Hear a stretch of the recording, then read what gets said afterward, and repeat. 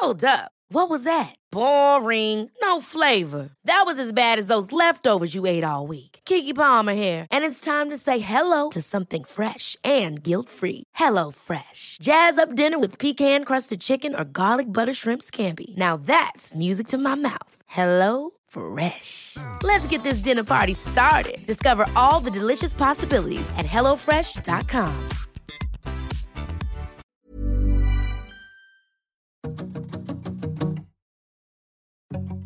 Hello, I'm Gemma and welcome to Good Influence. This is the podcast where each week you and I meet a guest who will help us pay attention to something we should know about, as well as answer some of your questions. This week we're talking about money, why mindset is so important in approaching our finances, how our parents can affect our thinking, and some ways to rethink our relationship with how we spend. So joining me this week is Natalie Scott. Natalie is a money mindset coach who, in her own words, works to educate, elevate and empower millennials and Gen Z to banish their self-limiting beliefs. She offers one-to-one coaching for clients and features as a guest speaker on platforms including BBC Radio, as well as sharing her advice and guides on social media to help you pay yourself first. Have you always worked in finance and money? Like, how do you get into being a money coach? Honestly, no. So I started off working in fashion, which I still currently am in. And I've been in fashion for almost a decade now. And I like to do a lot of voluntary work outside of fashion. So working with charities such as Crisis. And a lot of the work that I do, I go into schools, so secondary, primary, colleges and universities. And I talk about my career in fashion. What led me to start talking about finance is because I found when I went into the secondary schools, the kids presumed I was on a large paycheck each year.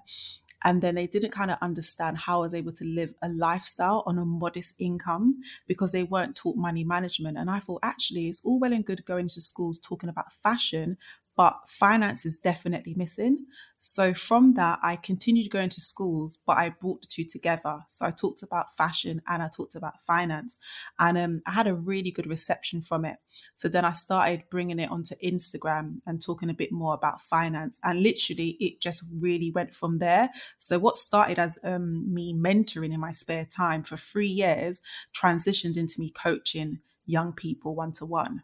So I wanted to do an episode about money because when I've been, doing the planning for the podcast and sat down and thinking things out and thinking about topics, one of the things that I'm saying that I want to talk about is, stuff we should know about, but maybe we don't.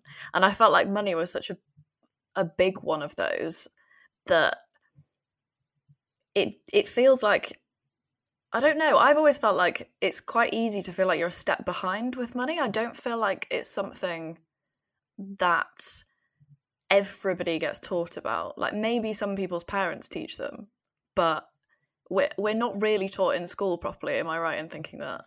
No, you're absolutely correct, Gemma. We're not. And there's a reason for it. I think like with not knocking like educational institutions because they're great, but we are kind of taught, get an education, then work decades and then retire. We're kind of taught to go on that hamster wheel. We're not kind of taught a lot about entrepreneurship. That's something that you pick up along the way. The same with money and the same with business. So for myself, I was brought up in a working class family and, we were comfortable. But I think most of it does stem from your upbringing, what you see from your family. And although it was great and I learned a lot, I didn't know everything. So I had to go forward and seek that knowledge myself. So I had to read books. I had to go to certain events and be the only young person in the room. And that's just a choice that I made. Not everyone would want to do that. Not everyone feels that they have to. But for me, I felt like that's what I needed to do to kind of learn a bit more about money. Yeah, I think it's quite a tricky thing as well, I think, because, even it's quite easy to say, we should be taught more about money management in schools. But now I'm trying to think, school was like a long time ago for me now. And I think even if you are taught some stuff in school, like when it doesn't feel like it's particularly relevant to you, because, 14, 15, 16, the thought of, I don't know, being in that fully, adult life where you think, right, well, I'll be working full time, will I be, you know, paying my rent, like trying to buy a house, like, it all feels like such a long way away that I think maybe by the time we start paying attention again and are sort of like getting more into our 20s, it's kind of like, oh, well, I don't remember that anyway, so now where do I start? No, 100%. And I feel like there are certain milestones in school and in education where we need to be taught about money. So when you're about to leave school and go into college, you might think, oh, let me get a little part-time job. That's a really important time to start learning about money, because that's the first time you're going to be earning anything. And obviously, most of us will live at home at that age. So you think, oh, that money's my money, I can spend it wherever I want. But at that point, it would be really good to introduce the power of saving, like living at home and being able to save, not just spending everything that you earn. Because if you spend everything that you earn, that's not the real world when it comes to you having to pay your own bills. So I do think there are certain increments where we can be taught this. So I think like when we leave school and go into college, and then when we leave school and when we leave college and then go into university, if we choose to, I think these are really important moments when we should be taught about money. Yeah, that makes a lot of sense. Would you say, so I tend to think of not talking about money. One, I think, can be a sort of stereotypically British thing, that you don't talk about money because it's rude to talk about money, or, you know, wherever that belief comes from. But I think it's also something that I do associate with women, and women in particular don't talk about money. Would you say that you work more with women? I do. I work with predominantly women. I can't remember the last male client that I've had. No, not on a long-term basis. So yeah, predominantly women. And I think it's a shame, really, but I understand it's a very British thing. We don't talk about money. We're at the bottom of the scale, whereas men earn more than women. So I think that's even more reason to talk about money. Like we all know that we don't earn that much more, that much more compared to men, our male counterparts. So I think it's important that we do talk about money and have these conversations, because we talk about everything else. So I think money is very important to talk about. I feel like the reason why people stay away from it, men and women, is because a lot of the times when you talk about how much you earn, it's almost like you're putting value on a person. Like it's almost when you meet someone, oh, what do you do? So by me telling you what I do is that you then having a picture of who I am or where I rank. So when we talk about how much we earn, if someone earns like 25k to 30k, they might see that as a very humble, modest earning. And they might be like, oh God, if I tell someone I earn that much, are they going to think I'm worthless, or I don't have enough, or I can't do this, I can't do that? Whereas I've always said, it doesn't matter how much you earn, it's about how much you keep. Because I used to be on a modest income. Some people might say I still am, but I've done a lot with the little that I've had. And that's just stemmed from money management, not spending all your money on this or that, and just literally having a bit of grounds to you and not just like going AWOL with your money. So one of the things so I follow you on Instagram. So one of the things that I see you say the most, and I feel like is one of your main things, correct me if I'm wrong, is the concept of paying yourself first. Absolutely. So would you like to tell us a little bit about what you mean by that? I'd love to. So I always say it because it's very, very important. Some people don't understand it, but hopefully after this mini explanation, you'll understand it. So paying yourself first is literally the act of when you get paid, you're putting money aside for yourself. So it's treating yourself as a bill. Most people have a big payment that comes out on the first, whether it's their rent, their mortgage, or any kind of household bill. So my thing is this: how about on the first of the month, you set a payment going out to you in a separate account, detached from your current account, and give it a name. Natalie's Treats or Natalie's House Fund, Natalie's Holiday Fund, whatever you want to call it, put a name on it. Because when we put a name on something, we're likely to get to that goal a bit quicker. And then you set up an automated payment. So you don't manually make the payment. You set yourself up a direct debit or direct deposit into that savings account. And each month, that money goes out automatically when you get paid. And whatever that goes towards is building up towards that. Because people that don't pay themselves first, I don't understand why you go to work. Because we can't be going to work just to pay bills. We go to work to fund our lifestyles. We go to work to fund our goals. So how are we going to fund those goals? By paying ourselves first.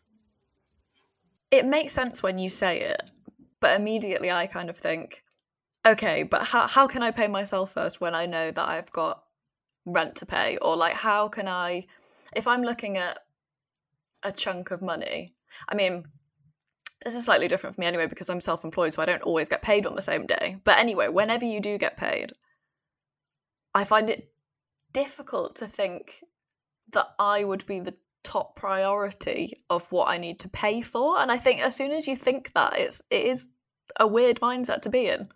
It is, because I have a lot of people that say the same thing, Gemma. And then what happens is they pay all their bills first, you know, get that out of the way. And then they see what they've got left at the end of the month. And then at the end of the month, they pay themselves. So they pay themselves last. And with that, it's a very psychological thing, because if you pay yourself last, that's where you see yourself. You see yourself after all your bills have been paid. You know, you've done all of that. And then you're like, oh, let me pay myself first. And then usually with that, it's not the amount that you originally wanted to pay. It's a lot less, because the end of the month comes, you're like, oh, actually, I want to get this. I want to get that. And then literally you might be left with like 40 quid. You're like, okay, yeah, I'll chuck that into my savings or whatever you're saving for. So I think it's definitely mindset. And this is why money mindset is so important when we talk about money. It's literally your foundation. It's your compass in life for how you react to things towards money. So we have to get our money mindset away from scarcity, away from, oh, but what if my bills don't get paid? Your bills will get paid. That's another thing. They will get paid. But you have to be like, oh, I have to put myself somewhere first, because I'm the one that wakes up in the morning to go to work. I'm the one that does a long commute. I'm the one that works with people I don't necessarily like. So what are we getting out of this? And even if it's a holiday, even if you see a holiday as a short-term goal, we have to pay for that somehow. And that can be you paying yourself first. And another thing, I feel like when you use the term paying yourself first, people think, oh my gosh, alarm bells, does that mean that's like half my paycheck? No, you put an amount that is bearable for yourself, whether it's 10%. I think the minimum should be at least 10%, especially if you're in the tax bracket of 20% or the tax bracket of 45%. The taxman takes that without us even questioning it. So for ourselves, I think the minimum 10 to 20% is what we should be able to put aside for ourselves, whether that goes towards a holiday fund, a deposit on a house, whatever it is, we have to put money towards it so we can get to our goals quicker. So would you say it is kind of like a goals funding exercise? Like whether that is, so you said kind of treats. Are we talking about any sort of niceties that you want to aim towards, whether it is big things like saving for a house or whether you are saving because you have got a hole in your trainers and you need a new pair? Yeah, no, 100%. It's all those things. So if I break down my own, I would like to get another property. So that's one of my big goals. So I'm saving for that. But that's not the only thing I'm saving for. So when I get paid, I have an automated payment that comes out and then it splits itself into different pots. And those different pots will consist of a longer term goal, which may be the property, which might take more of my money, then my emergency fund, because that needs to be built up, and then holiday fund, and then a little treats for me. I find it really hard to treat myself, and my audience knows this. I find it very difficult because I'm such a saver at heart, but I'm learning that, okay, although I save hard, I must be able to treat myself in the process. So I have a little account that's called Treats for Me with my Monzo, and I just put a little bit of something in there each month and it builds up nicely. So it's about being nice to yourself, like knowing that there's hard things that you definitely want to save for, and also retirement's in there as well. And, you know, all nice stuff as well. So you just make it balanced. And then when you make it balanced, it's easier for you to contribute to it. Have you got any tips for people who might be wanting to do this and thinking that they've got no idea where to start with kind of making a budget? So like if you're thinking, I need to choose how much I'm going to pay myself first, I need to choose how much I'm going to set aside for this savings goal or that retirement fund or things, how do you start with that? Well, I know that a lot of people hate the B word, the budget word. So what I would say, flip it on its head. Look at it like a spending account. So look through your statement, your bank statement, get your life's favorite highlighter pen out and just highlight all the things that you spend. So highlight all the fixed stuff that comes out of your account. So your mortgage, your rent, your electricity, gas, highlight that in one color. And then in another color, highlight everything that you just spend. And that can be food, that could be subscriptions. And I kind of laughed just then because I saw something this morning on Instagram and it said my bank statement looks like a food diary. And that's because a lot of people have been spending their money on food, especially during unprecedented times. So I would highlight all the food that I've been spending, all the subscriptions that I don't really use, just highlight them and literally look at how much you've spent in that month. And that figure should shock you if you haven't done this exercise before. And then when you do that, that's when you're like, okay, cool. I know people don't like to hear the word cut back, but we're going to use it. How can I cut back? Do I need to spend £20 every weekend on takeout? Maybe do that once a month. Do I really need that Netflix?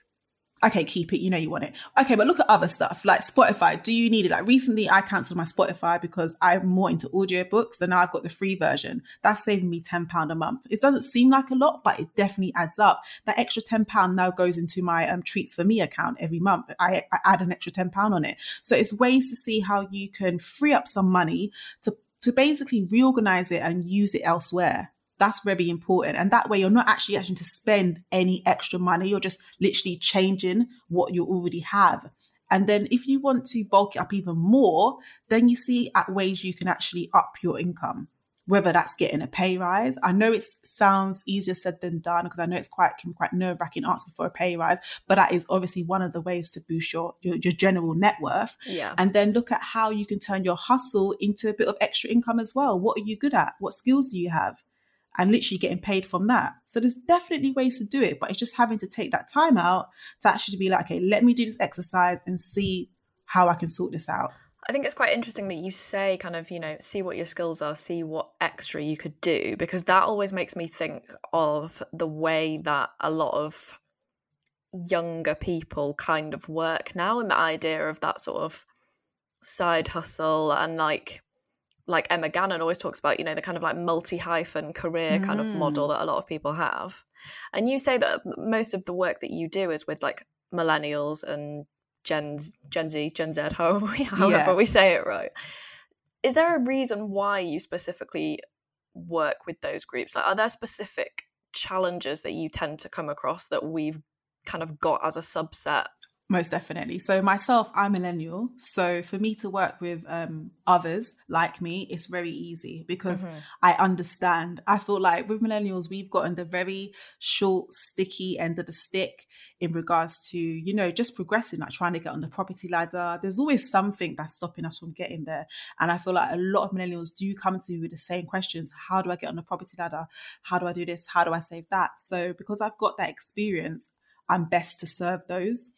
And then with the Gen Zs, the ones that are coming up just underneath us, I have to say with the Gen Zs, they're very much entrepreneurial. They're very much are like multifaceted.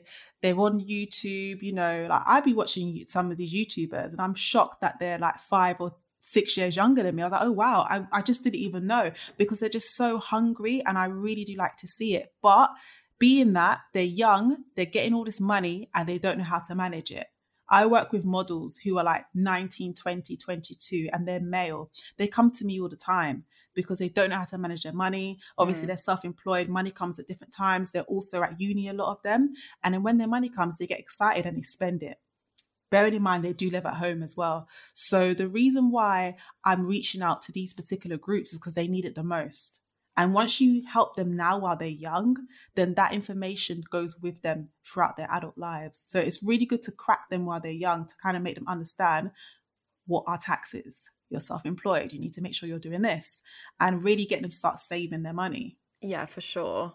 I think it is one of the things with Gen Z is this is what everyone always says about them. They're so, like you described, like hungry. And I think that applies to everything in terms of like information, like the younger generation than I, like they just know so much more than I did at their age. And like, I think it's good if people are obviously then cracking onto other areas of life with that as well and are more aware of their money and managing themselves and managing their lives. 100%. Literally, they grew up with the internet. I had it when I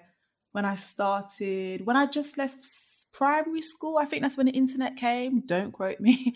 But they grew up with it. Like from when they were young, they've had the internet. So they're always on it. And with me, I'm like, I can't stand the internet sometimes. I just want to get away from it. But sometimes my business is online. So I have to be on it. Yeah. But for them, it just comes so natural. And you just see their determination, and you see that they treat themselves and they're spending their money on themselves. And it's great to see. But also with that, you do also wonder, okay, how are you managing your money? Do you have an accountant? Because the worst thing, you don't want that letter from HMRC saying you owe this, you owe that, because you just haven't worked out your finances properly. And that's where I step in to kind of be like, hey, I got you guys. Let's work on this. Yeah, like, I'm not here to tell you that you can't have any fun or that you can't spend any of your money, but also I really don't want you to be in that position where you are in trouble. 100%. And I always tell them, get a financial advisor, get an accountant, because I'm neither of those. I can't really give you advice. I only can give you experiences that I've been through. And if you want to get where I am now, this is what you need to do. You can get there a lot quicker, trust me, because the way that they're moving and the stuff that they're doing, they can definitely get everything that they want, but they just have to pay their way as well, like all of us. Yeah, definitely. It made me think, I mean, this is always how conversations go now, isn't it? You're like, oh, I saw something on Instagram, but I saw something on Instagram this week, which was on, where was it? I think it was on Clemmy Telford's Instagram, who was talking about the next generation. So I actually don't even know if they would technically be Gen Z, but basically children who are small children now. Mm-hmm. And she was talking about how the fact that young children now never really see a lot of physical money because, they might only see their parents, tapping a card on a reader, or, you punch in a PIN number and, you never see any money. It goes into Very bank true. accounts and then it goes into a little piece of plastic. Do you think that sort of cashless society is something that's going to make it quite a different challenge for the next generation coming up? I'm actually quite worried for them, because when you take physical money away, it's almost like it's not real. So when you're using your card and you're tapping, like, that's another thing. It's increased from £30 to £45 now to tap because of the pandemic. So when you're tapping away or you're using your phone and you're not even typing in your PIN, when that happens, it's almost like there's a disconnect between yourself and money. It's like money's not real. And then you kind of forget how much you've actually spent. Whereas with me, I'm an old school kind of person. I like to take money out and have it in envelopes, and that's how I like to manage my money. So for the younger ones not having any accessibility to that, then unless they're taught by their family, their peers, their parents on the importance of money, then again, how are they what's going to be their reactions to it? What's going to be their money mindset towards it? Because it's not a physical thing. Whereas when I was young, we had like big jars of like pennies. Same. And we'd save them up. Yeah, we'd save them up and then we'll count them up, we'll bag them. And that would be a monthly thing. Me, my sister, my mum will go to the bank and we'll deposit those pennies. And then we'll get a little slip telling us how much we've put in. So I was always aware of the process of what money is and how pennies can turn into pounds. But with children, they're going to lose that. I'm thinking that in 20 years' time, will we even have 1p, 2p? Will that be a thing? Yeah, I have thought this. And they're missing out on that. Yeah. And it's quite scary. And I think there's a company, I think it's called Henry, don't quote me. It's a bank card for kids now. So there's something that they're introducing and you can put their pocket money on it. And I don't know, even that kind of makes you feel a bit nervous. It's like, oh gosh, kids are not even having access to actual fiat money. It's all on a card. So I guess if we're going to go down that road, we just need to teach them about it as much as we can on a card. Yeah. Even hearing you talk about that, to be fair, I'm saying it as if it's something that's just about children. But actually, so you say you're a very kind of, cash person, you have cash in an envelope. I'm exactly the opposite. I don't like having cash on me ever. And I am one of those people who never has any actual money on me, and I wander around tapping my phone or maybe a card in order to pay for everything. So I feel like it could be me as well who's just completely losing the disconnect. It is much easier to forget what you're spending and forget, not to keep track of it as easily. With that in mind, though, so I'm not sure about how we feel about these Henry cards, but would you have any sort of tips for people who want to make sure that their children do have a decent awareness of money and how it works?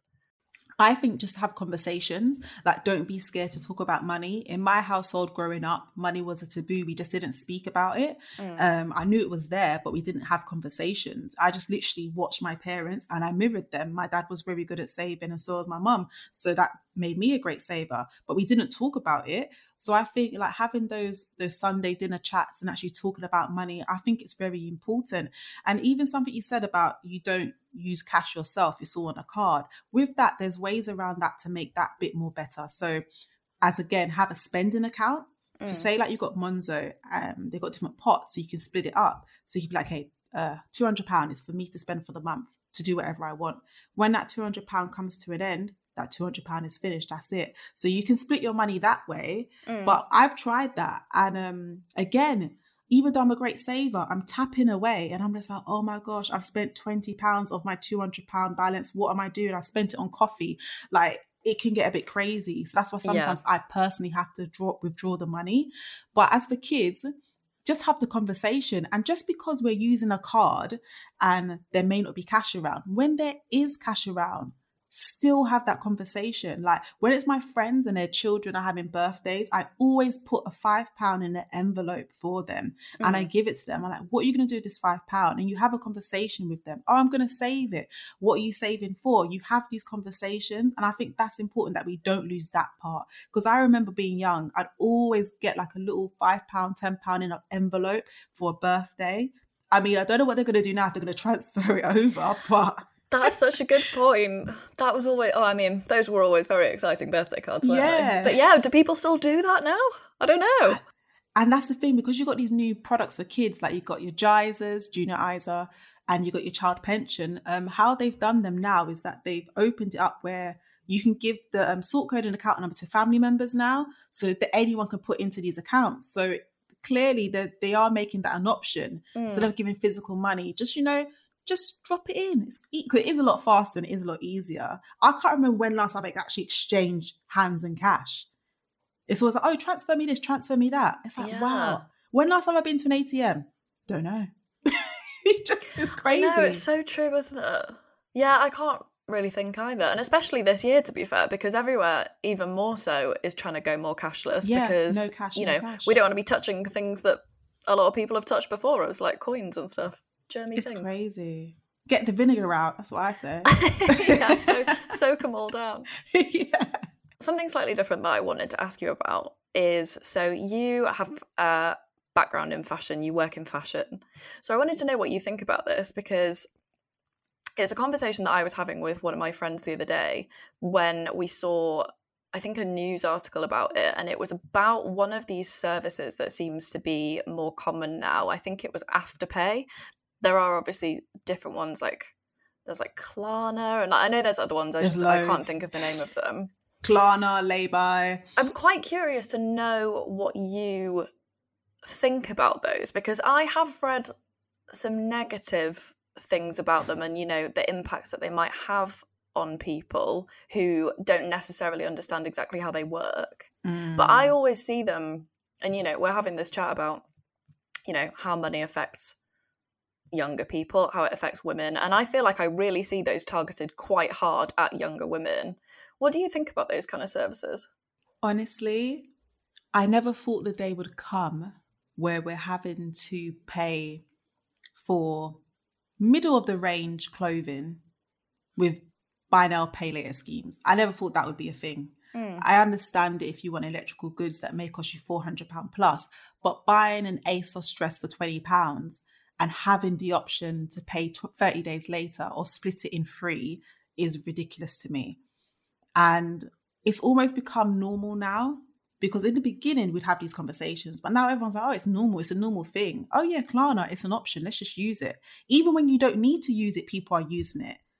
And I think the fact that they target it at women, young women, because I think their target audience is definitely around like 16 to 30. It's quite wide. Because they're making sure they got the catchment of the ones that are leaving school, the ones that are in college, the ones that are in uni, the ones that just got their first job. Like, they're very clever. And because they make it so attractive, because I saw something the other day, I won't name the brand in case they're listening, but they did something where they attached like a 20% discount if you use buy now, pay later scheme. Yeah.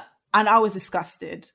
And I tweeted them and I said, this is disgusting. Because, okay, give your 20% to your students like you usually do, or just give a discount. But then to attach it, to lure people in to say, if you want a discount, use a buy now, pay later scheme. I thought that was terrible and really bad marketing. I don't think it should even be allowed, because it's like you're encouraging people to go into debt. And I say to go into debt because a lot of people do not understand that with these buy now, pay later schemes, if you miss a payment, it's not only that you get a late payment fee, but that is noted on your credit file. That was the article that I was reading. So it was this young woman, and she'd used one of these schemes and kind of hadn't really realised what the impact of it was, and had missed some payments and thought, oh, well, that's unfortunate. I didn't mean to miss the payments, but, I'll pay the, I don't know, £7 or whatever it was that was like the late payment fee, and thought that was kind of the end of it, and that was the punishment for your late payment. But then her credit score was in the toilet, and that's obviously going to have an effect for a long time, and people just don't know about this stuff. They don't, and oh, it's just disgusting. And this is why people don't read the small print. And I know why people don't read it, because it's long, it's boring. But this is why you need to read the small print. If you're not reading the small print, do not use them. I'll be very honest, because I have to be transparent. I have used Klarna before. And the only reason I used it is when I ordered more than one size. That was the only time I used it. Because I thought, if I'm going to order a £50 dress in a size 8 and a size 10, I'm not paying for it straight away, because the process of getting it back is very long. And I used Klarna and liked one of them, returned the other and paid it off straight away. And that's the only one time I've used it. But personally, never, ever again. I just wouldn't do it, because they're very clever. I mean, if you're not on your emails, you're not going to know your notification.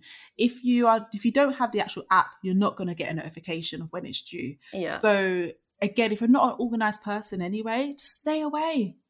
If you can't afford to pay it outright, do not buy it. Yeah, I mean, I'm really not the most organised person, so have always been wary of these things. And also, it's like, how we're talking about, the things that you pass on to your kids. I do always remember very clearly one thing that my mum told me was to not get store cards. And I think it was probably when we were at the till for something, and I must have been quite young at this point, and somebody had sort of said to me, you get 10% off today if you sign up for the store card. Do you want to pay for it with a store card? And my mum was like, no, absolutely not. A store card is a credit card. You don't do it. Basically, yeah. Try and give it a new name, but it's the same thing. It's the same thing. Yeah. I had a store card, I'm not going to lie, when I was in uni. Never again. Never again. Never, ever, ever again. It just became a thing where, oh, let me use a store card. Even when I had the money to pay for it. Oh, let me use a store card. And it just built up to this crazy amount at Topshop. And I was just like, this is the devil in disguise. So yeah, I've never had a store card since. I mean, I love credit cards, don't get me wrong. But store cards, no. No. So this is one of the things, because I'm now quite conscious that, if we're sat here going, this is a bad thing to do, this is a bad way to spend money, like what is a good way to spend money? Well, I always say live within your means, if you can, or live below it. That's a good way, because you'll always have money available, because credit cards, store cards, they're not available money. It's not your money, and it's not your emergency fund. This is why I say always build an emergency fund. When you're paying yourself first, you should be building an emergency fund of at least 3 months. They say 3 to 6, but we know it's hard out here. So at least if you can get 3 months of your expenses, not how much you take home each month, just your expenses, so how much you end up spending each month. If you can save at least 3 months of that and just have that sitting in an account that you do not touch, only for an emergency, I think that's very important. And freedom fund as well. It's the same thing. So say, for instance, something bad happens, your car, your dishwasher, you lose your job. You've got an emergency fund to hold you over for 3 months. But say you want to leave your job. That can be your emergency. That could be your freedom fund, sorry. You want to leave your job. Most people want to leave their job, but they can't, because they've got no money to fall upon. So it's good to have a cushion of money so you have choice to do whatever you want to do. I think that's it's quite empowering as well to have that. Yeah, I mean, it seems, this is the thing that I find interesting about how you talk about money as well, and that seems to fall under it, is that, you call yourself a money mindset coach, and it's all about, thinking. The thinking behind it almost seems more important than the actual sort of physical or 100% methods that you're doing. It is, because your thoughts become things. And I've seen it with myself and I've seen it with people around me. If you've got a very negative, a lack thereof, limiting belief towards money, then that's all you're going to get. If you have you've used certain language like, oh, I'm broke, I've got no money, I wish I had more, I'm sorry, you're just going to get more of it, because that's what you put out there to the world.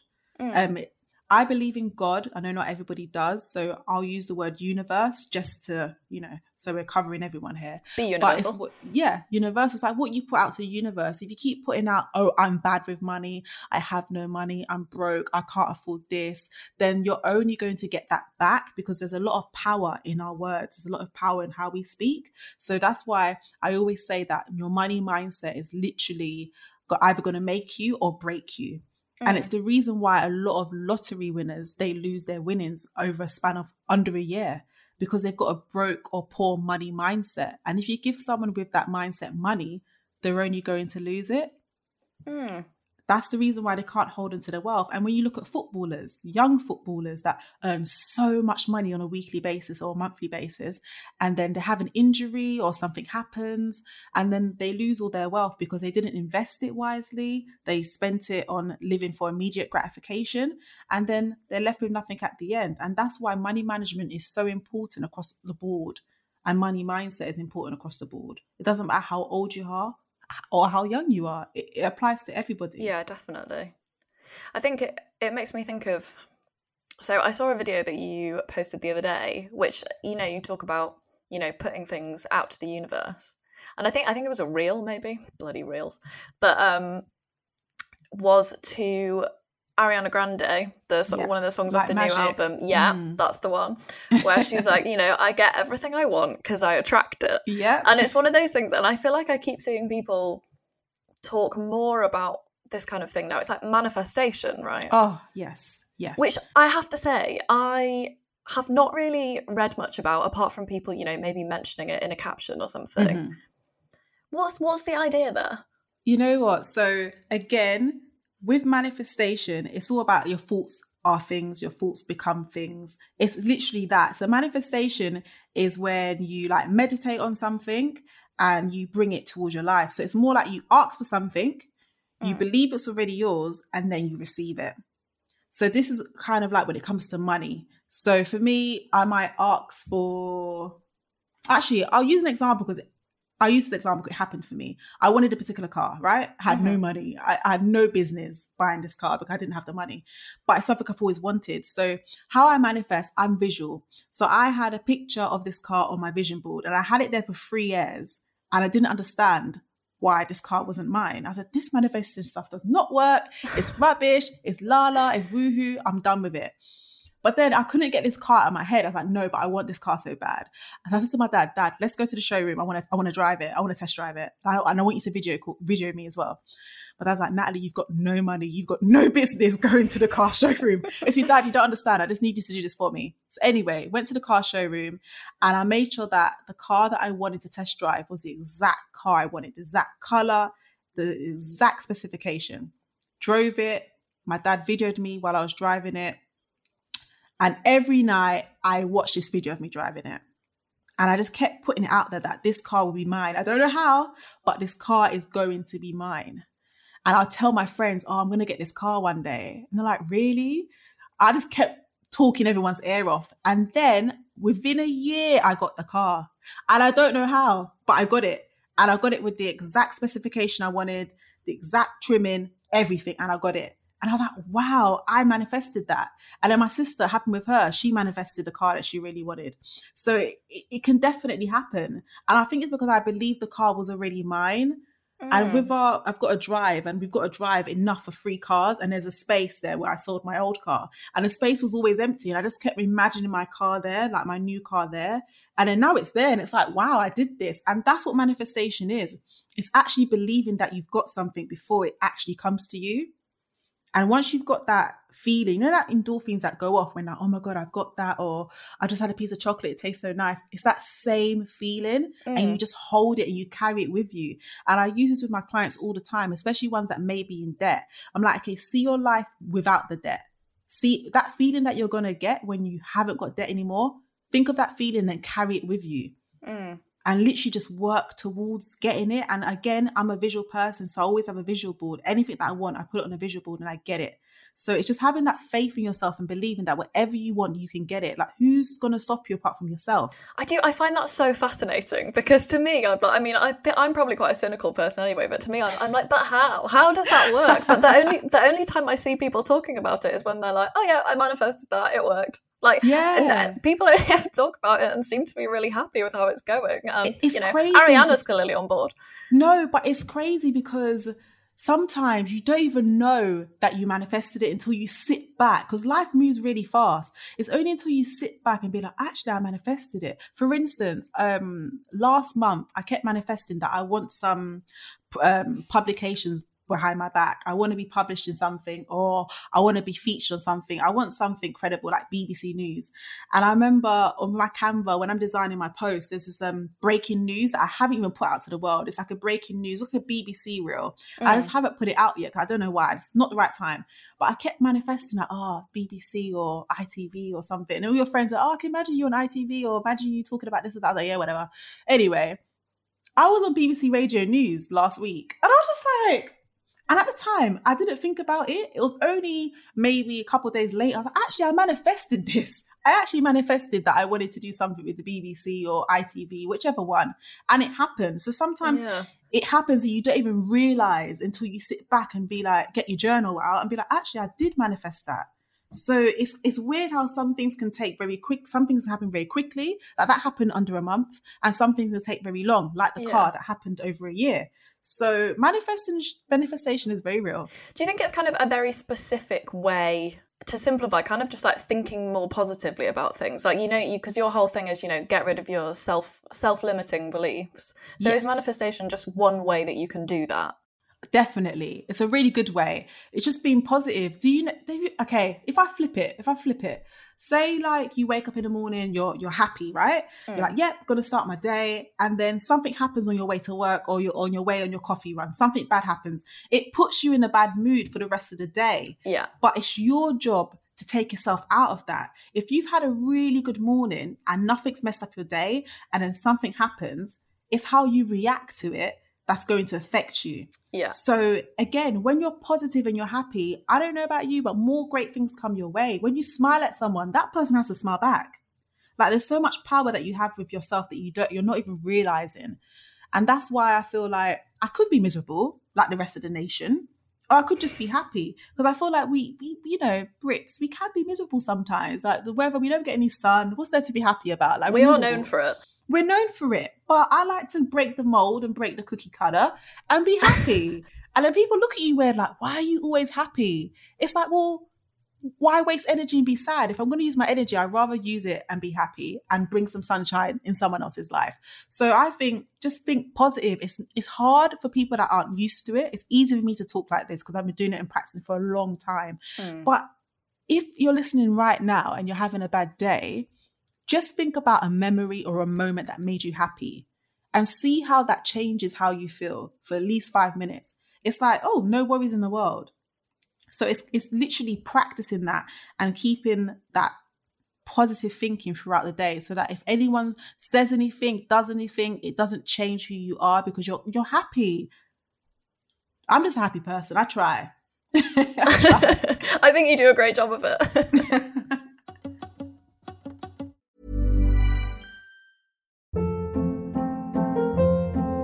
Hold up. What was that? Boring. No flavor. That was as bad as those leftovers you ate all week. Keke Palmer here, and it's time to say hello to something fresh and guilt-free. Hello Fresh. Jazz up dinner with pecan-crusted chicken or garlic butter shrimp scampi. Now that's music to my mouth. Hello Fresh. Let's get this dinner party started. Discover all the delicious possibilities at hellofresh.com.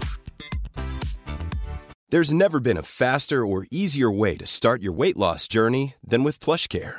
PlushCare accepts most insurance plans and gives you online access to board-certified physicians who can prescribe FDA-approved weight loss medications like Wegovy and Zepbound for those who qualify.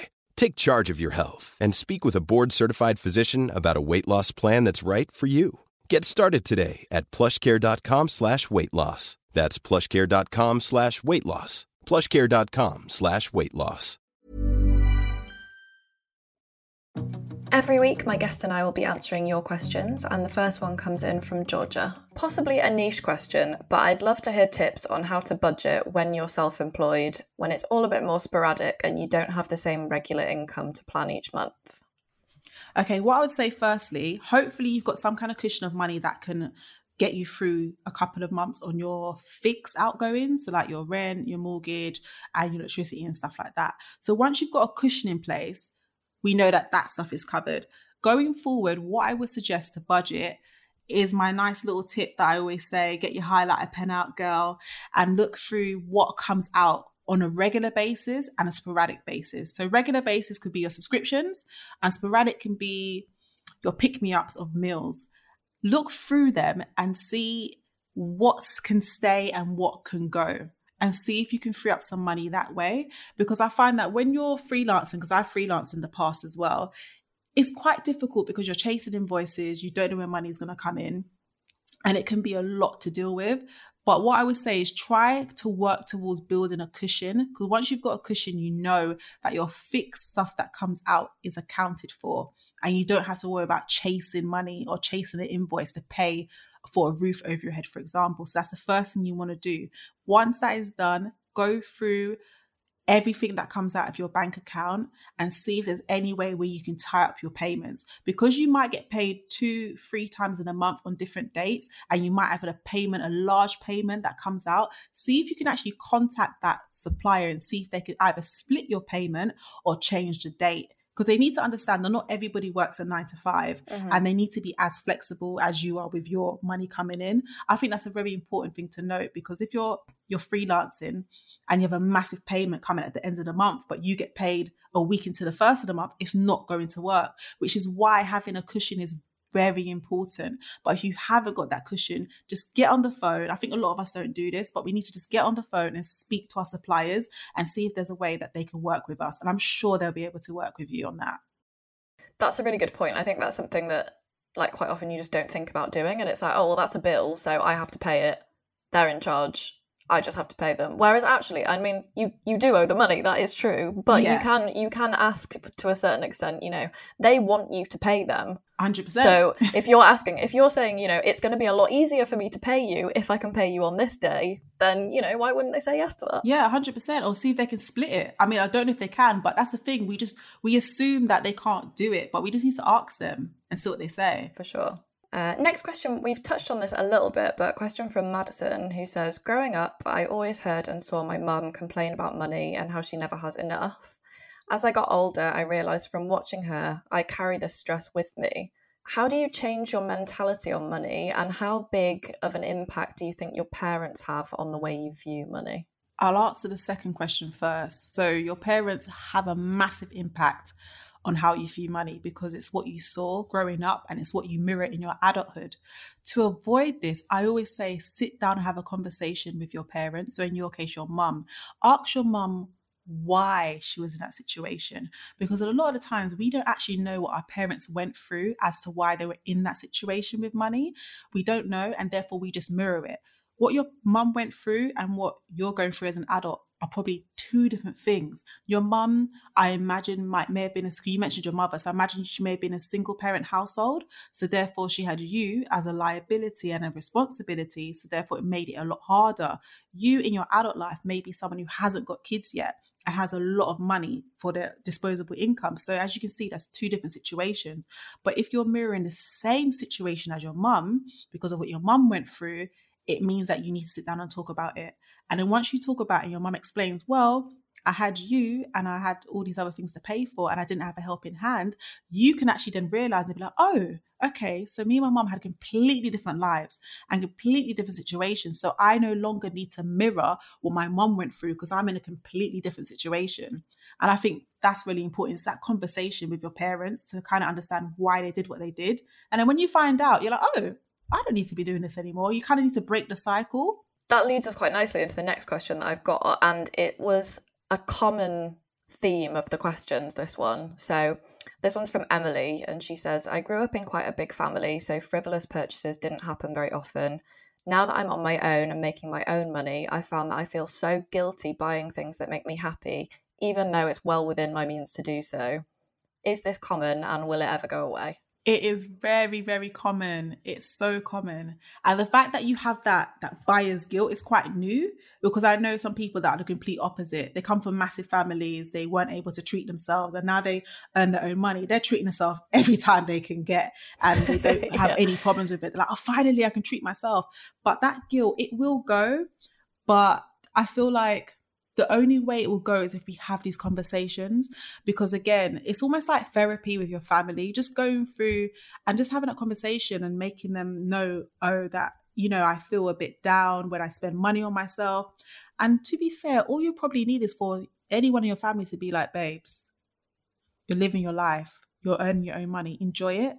It's almost having that permission. Yeah. And I think once you get that permission from your family, you'll be fine. I think that's probably the best way to kind of rid yourself of that burden that you're carrying. Yeah, I guess like figure out where the guilt's coming from, like who are you feeling guilty towards, and then see if you can fix it. Just speak to them. You'll be surprised, and it'll be like a weight off your shoulder. You're like, oh my God, I wish I did that sooner. Last question is from Trisha, who says, I'm 40 years old and I do not have a savings or a 401k. So Trisha's obviously in America. Mm-hmm.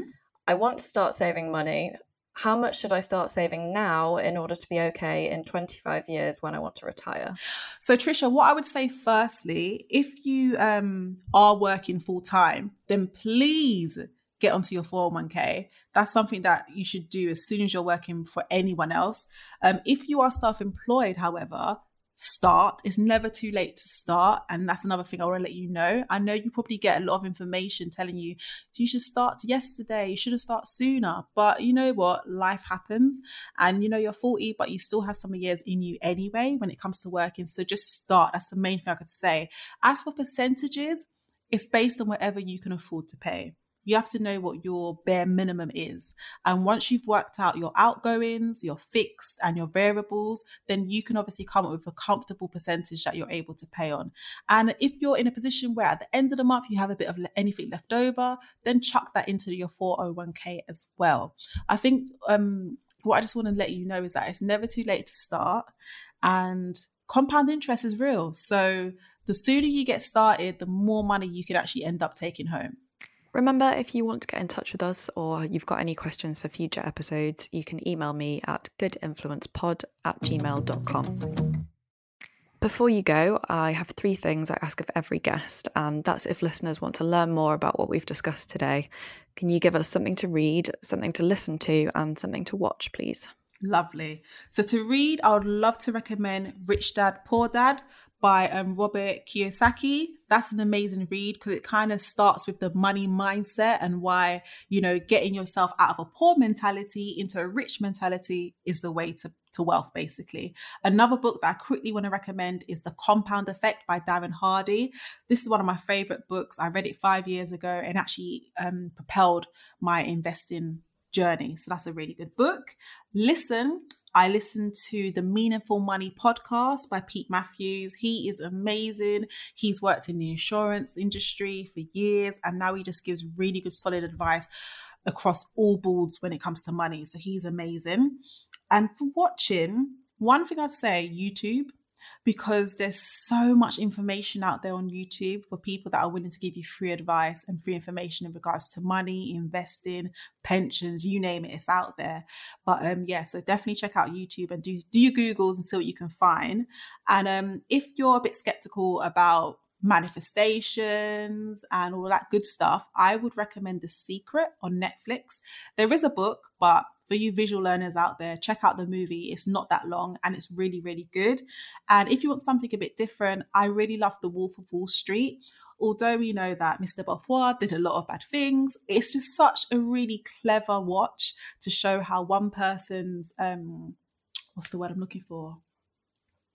One person's determination to really get rich pays off, but then doesn't pay off, if you know what I mean. But it's a really good fun film in regards to investing and just money in general. Obviously, don't take the advice in the film. It's not good. But it's a great film if you just want to kind of get your feet wet and kind of into their world, get an insight into their world. I feel like, yeah, that's a good one for, you know, seeing someone who's really determined to make money, making money, but then also a complete cautionary tale on what not to do. Yeah. Thank Thank you for joining me for this episode of Good Influence. If you've enjoyed the episode, please take a minute to subscribe to the podcast on whichever platform you're using. And if you're feeling generous, you can rate and review as well. Your reviews make a big difference and help other people find the podcast. See you next week.